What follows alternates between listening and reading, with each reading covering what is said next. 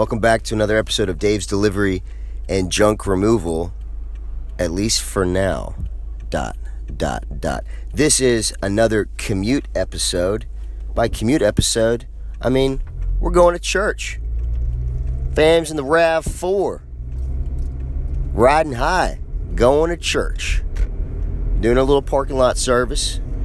Using the kind generosity of the lords of the land, they've permitted us to park our cars and listen to the FM waves of a preacher. Thank you, Gavin Newsom. We are ever grateful. All grace. Now, the way this audio is going to work is we're in a car is I got the phone to my mouth. And when you want to talk, you let me know. I'll put the phone to your mouth. It'll be really crisp, really clear. But if you speak and the phone's like this, you're going to be this faint underwater. What do you have to say about that? Sounds like a good plan. Cool. So, I've given you the opportunity to share some junk removal stories the past couple times. I'm going to bring a couple stories this time. All right? That's going to tee you up, tell you everything you need to know about today's mystery episode, which you don't know anything about going into it. And then I'll let you run with it. All right? Story 1. I'll start with the cleaner version. Took my roommate, brought the dump truck to an industrial office, so part warehouse, part wide open floor space. And it was full of big desks, work tables, cabinets, marble blocks, things like that. It took over 2 full dump trucks to clear the whole space out. So we had to clear it out. And there was a guy supervising from the company paying us. Asked him about the situation, if they were just moving, or figured maybe moving out of state. A lot of companies move out of California because the taxes are so tyrannical. And he said actually they had been leasing the property, and the company leasing from them paid for the first month's rent with a check that bounced. These guys were kind and gracious, and so they told the company, hey, you've got 1 more month to pay for both months. So month 2, you have to pay for month 1 and month 2. And okay. Again in month 2, both checks bounced. And so the company then decided, I don't think our tenants are going to pay us, so we're going to evict them, right? Because if you're renting, if you have I won't even get into my explanation of my problem with it yet, but they decide they're going to evict, and so they go to the authorities, they go to the governing authorities, only to be told that they cannot evict for 30 days. So their tenants, who, as it turns out, never had an intention of paying, got 3 months free rent before moving on somewhere else. And not only that, but didn't have to pay a dime to get rid of all their trash. So a company rented out property, got $0 for it, and then had to pay extra. Not only the cost of not having a productive space, but then had to pay extra on top of all that as a means of insult to get rid of the trash from the unpaying tenants. That's story 1. Story 2, again, took a crew of a couple guys to a property out in East County, and apparently it's a large property, like 50 acres or something. I mean, something huge, but a lot of it is canyon, as things go out here. And there could be, when you're talking about all the trash spread out over the entire property, there could be 5 dump trucks worth 21 cubic yards per dump truck worth of trash. And not just any kind of trash, we're talking homeless encampment trash. There's a company. That's the worst kind of trash. Describe that trash for people who've never explored homeless encampments. Describe it. Worst smell you can ever imagine. items that you think would be safe from fecal matter are not safe from fecal matter. Pretty much looking out for needles at all times. Leave it at that. Awesome. And actually, for me, the most offensive thing to my nose is the fecal matter. The needles just press on and work and pray. You don't get stuck. Same thing I do with spiders, to be honest. Oh. It's the evidence of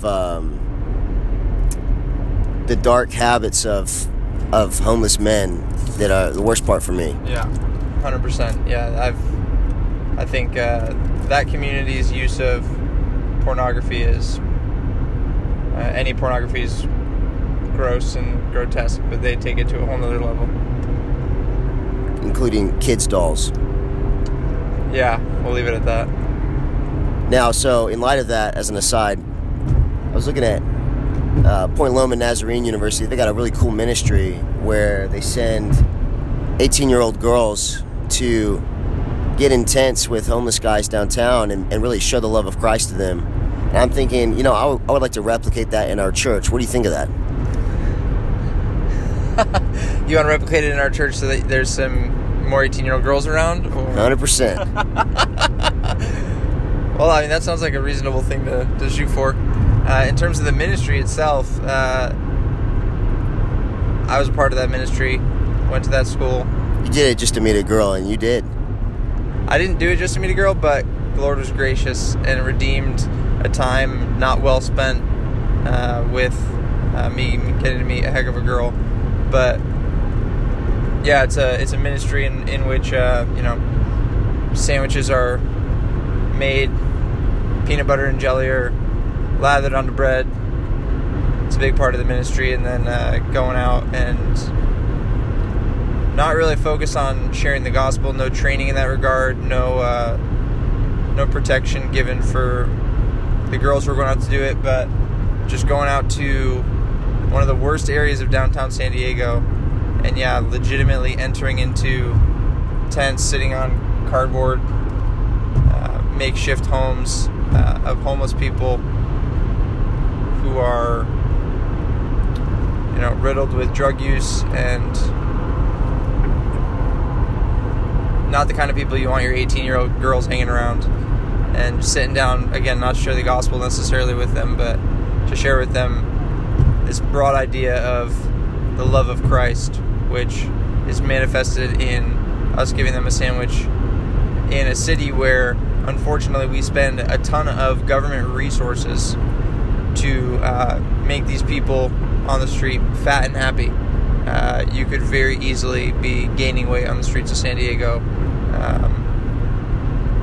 with the number of programs. It's a type of crowd where you show up with a PB&J and they're like, hey man, I had lasagna for dinner. Alright, I don't need your PB&J. It's that kind of thing. Yeah, which is wrong on multiple levels. Firstly, as an insult to the fundamental food that built these United States of America. That's right, yeah.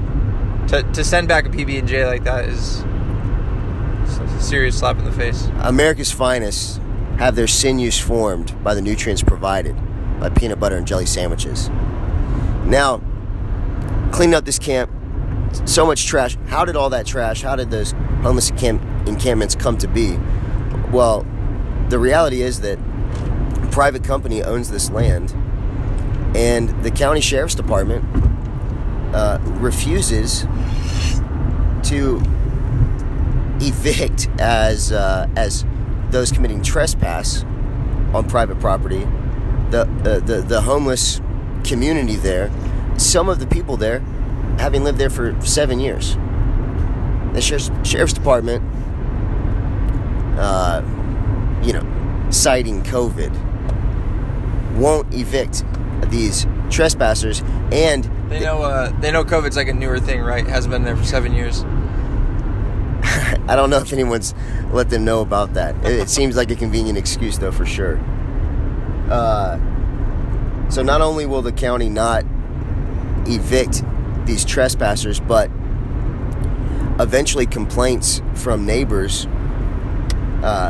grew so much because of the trash from these homeless people, and then the homeless were starting fires, so that drew attention to the property as well. The county obviously doesn't want to get sued, right? Because if a homeless guy starts a fire there and it damages a bunch of houses, and it turns out that the county had done nothing about it for 7 years, then I'm sure they're at least susceptible to a suit. So sounds like when things get done only when certain people's money is on the line. Well, and not only that, but things get done by the county, which is not going to enforce trespassing laws, requiring the property owners to spend their own dime to get the trash removed. So the property owner is paying us, is not going to be reimbursed, is paying us, and all the while, trespassing laws are still not going to be enforced. So it's not going to be a solved problem until the whole place is bulldozed. Right. Now, those two stories are meant to tee up one broad idea, and I'll let you run with it. There is a lot of arbitrariness to both what the law is and how the law is enforced in a state whose politicians like to say a lot about justice. What do you think about that? I think it is the inevitable, unavoidable result of seeking to establish law apart from the law of God. So God's law is an ultimate standard by which we can actually measure things. When we try to set up lesser standards by our own wisdom, we are going to fall into an arbitrariness. You and I have talked as a specific example about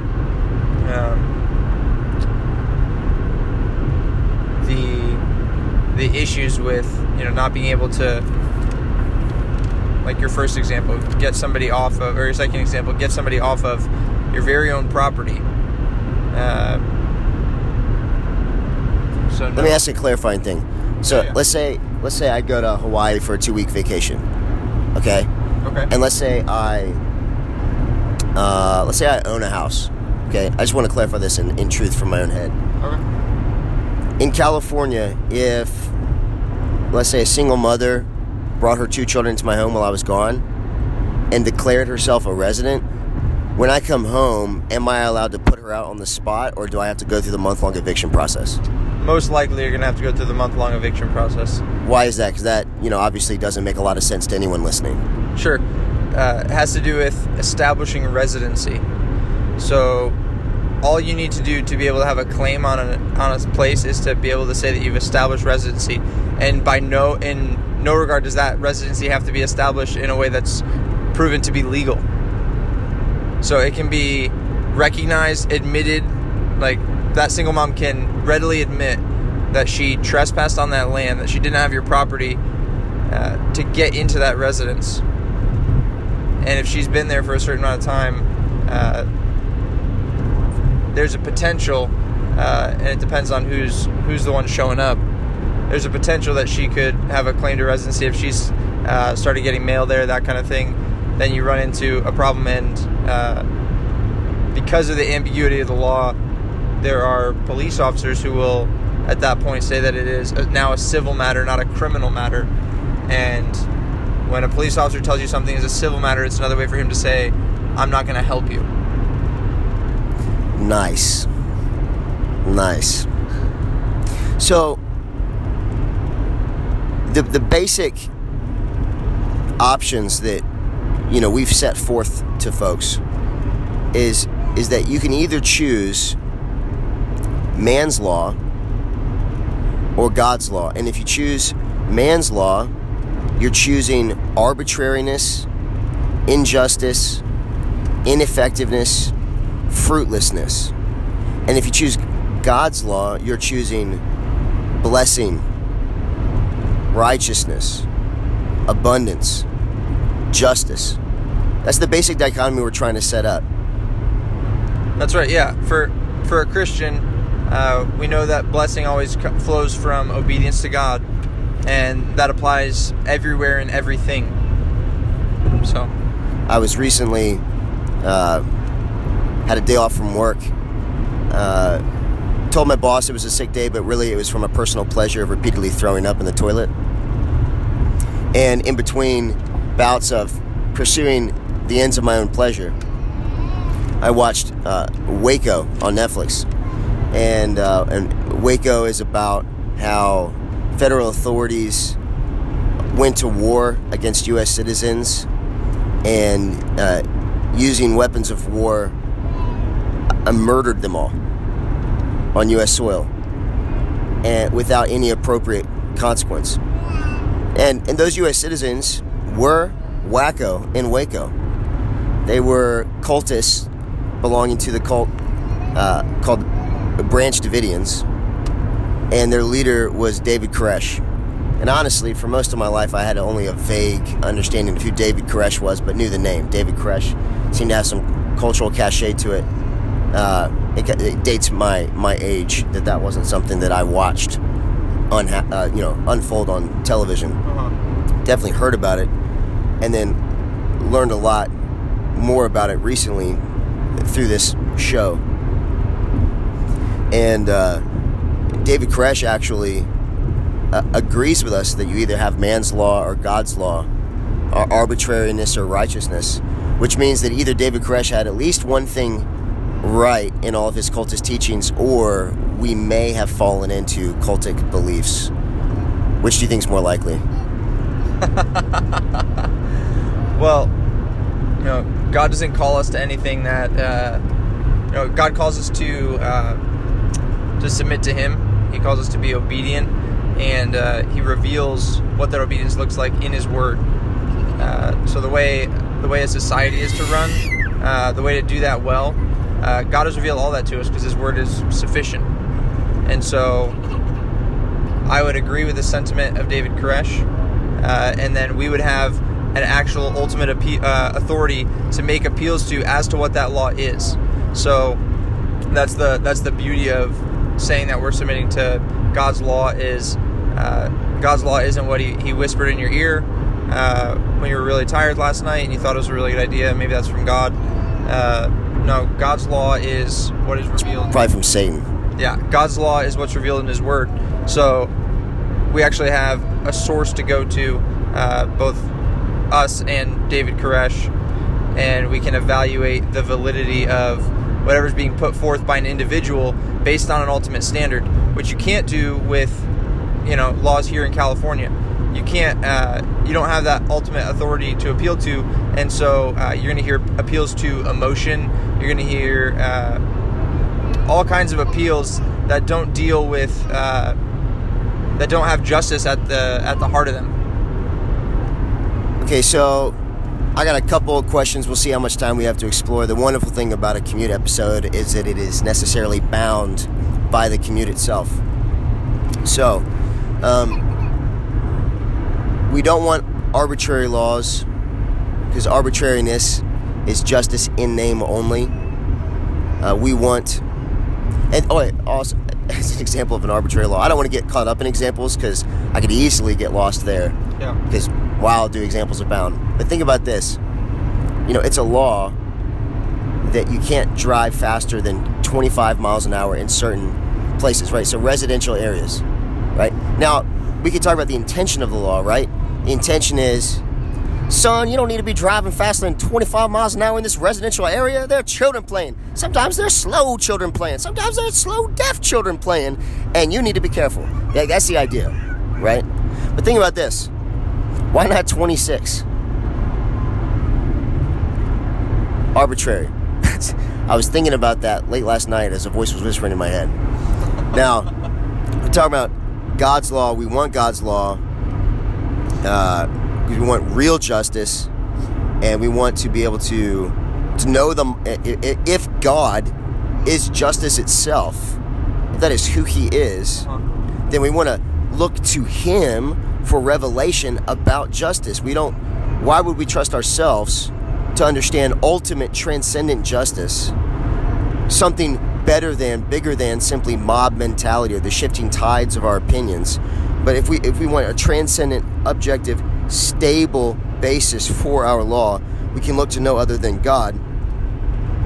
And therefore, we can look to nothing else but His Word. Now, the difficulty with that, and I'd love you to speak to this, is we're Christians, right? This is the time of the New Testament. And as you know, a lot of the New Testament, now I'm not going to make an overclaim here, but a lot of the New Testament is to the practicals of church life. Certainly, and we've talked about it before on this podcast, certainly there are texts in the New Testament that define principles for us about what the government is and is to do. Romans, 1 Peter, very helpful. There are passages in the New Testament, looking back to the stories regarding private property and the rights surrounding them, that at least establish a principle of private property. Think in Acts with Ananias and Sapphira. When they lied to the Holy Spirit, they lied even though they were free to do with their property what they saw fit. So obviously, on a broad level, there's a principle of private property. You've got the second table of the Ten Commandments affirmed as binding very clearly for Christians in Romans 13. So I've got political material, justice material to work with, right? But it's very limited. And if just working from there, I think certainly we could do a whole lot better than California. But if the goal is more than simply being better than California, which every state but New York is able to do, but to actually have a just state, then, I guess specifics would be helpful for me. Okay, well, if this situation occurs, what does God think is justice here, right? It would be helpful to have case studies to work with, to think through practicals. And I don't really have that in the New Testament, and I'm a Christian, so I really only want to use the New Testament. What do you think about that? I think you got a lot more Bible than that. About how many books? The entire thing. All of it applicable. The entire Old Testament. Now, in that Old Testament, is it just the concept of the books that are applicable, or the words in those books that are applicable being the very words of God? The words. It's hard to get concepts from a book without using the words. Ever heard of a picture book? What an idiot. Hard to get concepts from a book of words without using the words. My Bible doesn't have any pictures in it. So I made a huge assumption about your Bible there, and I apologize. Yeah, I use the comic version, graphic novel Bible. Samson is yoked. So is Jesus, and every time I open it, I'm violating the second commandment. I don't know how to get out of that bind. I'm supposed to read my Bible, but I keep violating the second commandment. Oh, man, that's tough. But, so, you're actually saying we can go to the Old Testament to learn about what God thinks is just and called for in a civil realm. Okay, now, the problem with that is a lot of material, instances of crimes, justice, punishments, really the practical explanation of justice in the civil realm that we find in the Old Testament is given in the context of God having established Israel as his theocracy, and Israel is no more, right? And God's special established covenant relationship with Israel has been abrogated.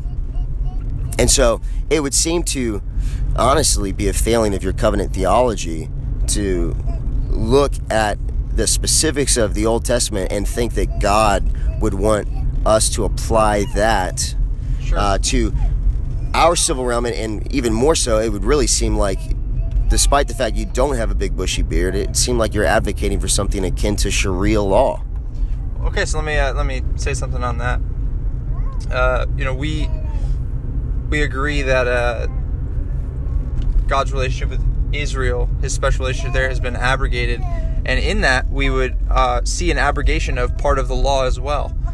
we would see a threefold division of the law between God's moral law, which could be summed up in the Ten Commandments, God's civil law, which is his really just the outflow of the Ten Commandments applied to a society, in this example, the theocracy of Israel, and then thirdly, the ceremonial law. Now, the ceremonial law was fulfilled perfectly in the person and work of Jesus Christ, and therefore has been abrogated. So we're not coming to church each week or in our homes each week sacrificing animals. The once-for-all sacrifice of Jesus has abrogated that ceremonial law. And the civil law is not exactly the same for us because we're not the exact same society as Israel. But just like our confession states, the 1689, we believe in the general equity of the civil law, which means it might look a little bit different in terms of application to our society. But any society that's to honor God in the way that they live and the way they conduct themselves is to be adhering to the moral law of God. And in adherence to that moral law of God, practically in a society, is going to look like applying that moral law to that given society. It's almost like the laws and the punishments God gave to Israel were something other than arbitrary. Well, yeah, and that's just a broad principle when you're thinking through this idea, is the reality that our God is not schizophrenic. Jesus is not changing God's law. Jesus brought clarity to people who were growing very accustomed to twisting his law in one way or another. And so he brought clarity on what God's law was and what it looked like to live out God's law from the heart. But in doing all of that, he never changed God's law. If anything, he just brought clarity to it. But God's not schizophrenic. God's the same yesterday, today, and forever. His law is perfect. Old Testament, New Testament, doesn't matter. His law is perfect. So we don't, you want to make a rich practice as a Christian of not apologizing for God. That's a really good policy. Don't apologize for God. Don't apologize for his law. His law is good and should be obeyed.